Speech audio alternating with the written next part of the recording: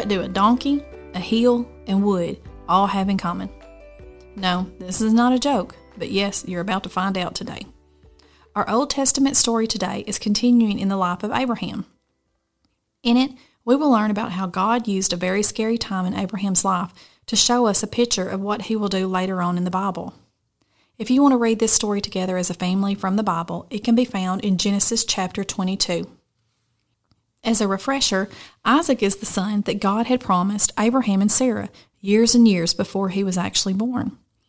We pick up in this story when Isaac has grown up some and is a young man.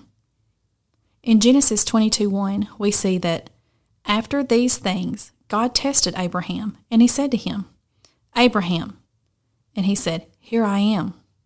He said, "Take your son, your only son Isaac, whom you love, go to the land of Moriah, and offer him there as a burnt offering on one of the mountains which I shall tell you." Can you imagine what went through this dad's head? His son, his one and only promised son that he had waited and waited and waited for, was to be killed and given as a sacrifice to God. I can only think of the pain and struggle that Abraham felt. He knew that he needed to trust God completely in every circumstance, and in this moment, it meant giving up his promised son. So the next morning, Abraham got his only son Isaac, his donkey, and some wood, and headed up to the mountain that God told him. Isaac questioned his father as they got to the top. Genesis 22:7 and 8 tell us that Isaac said to his father Abraham, "My father." And he said, "Here I am, my son."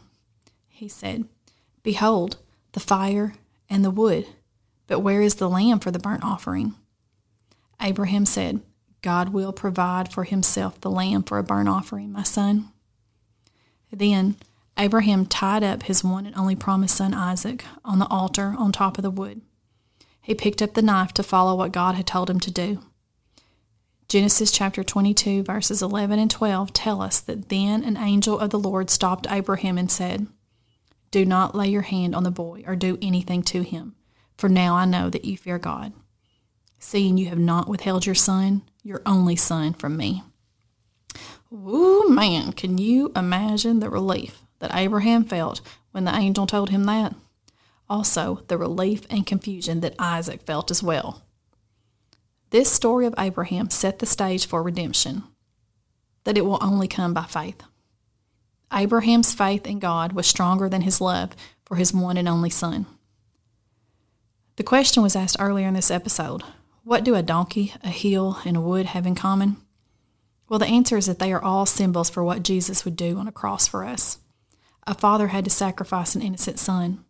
A donkey was used to bring them up that hill, and wood was carried by that innocent son. In the Bible, we call this a type and shadow, which just means that it paints a picture and shows us a glimpse of what God will do in the future. Only when we look back can we see how God, the Father, has used these stories to show us how his love for us, his creation, caused him to sacrifice his only son, Jesus. Think together as a family. What is something that you love so much that would be very, very hard to give up? Would you do it if God asked you to? How have you seen God work that you couldn't see until later on in your life? Pray together and ask God to place all of these things at his feet, at the cross.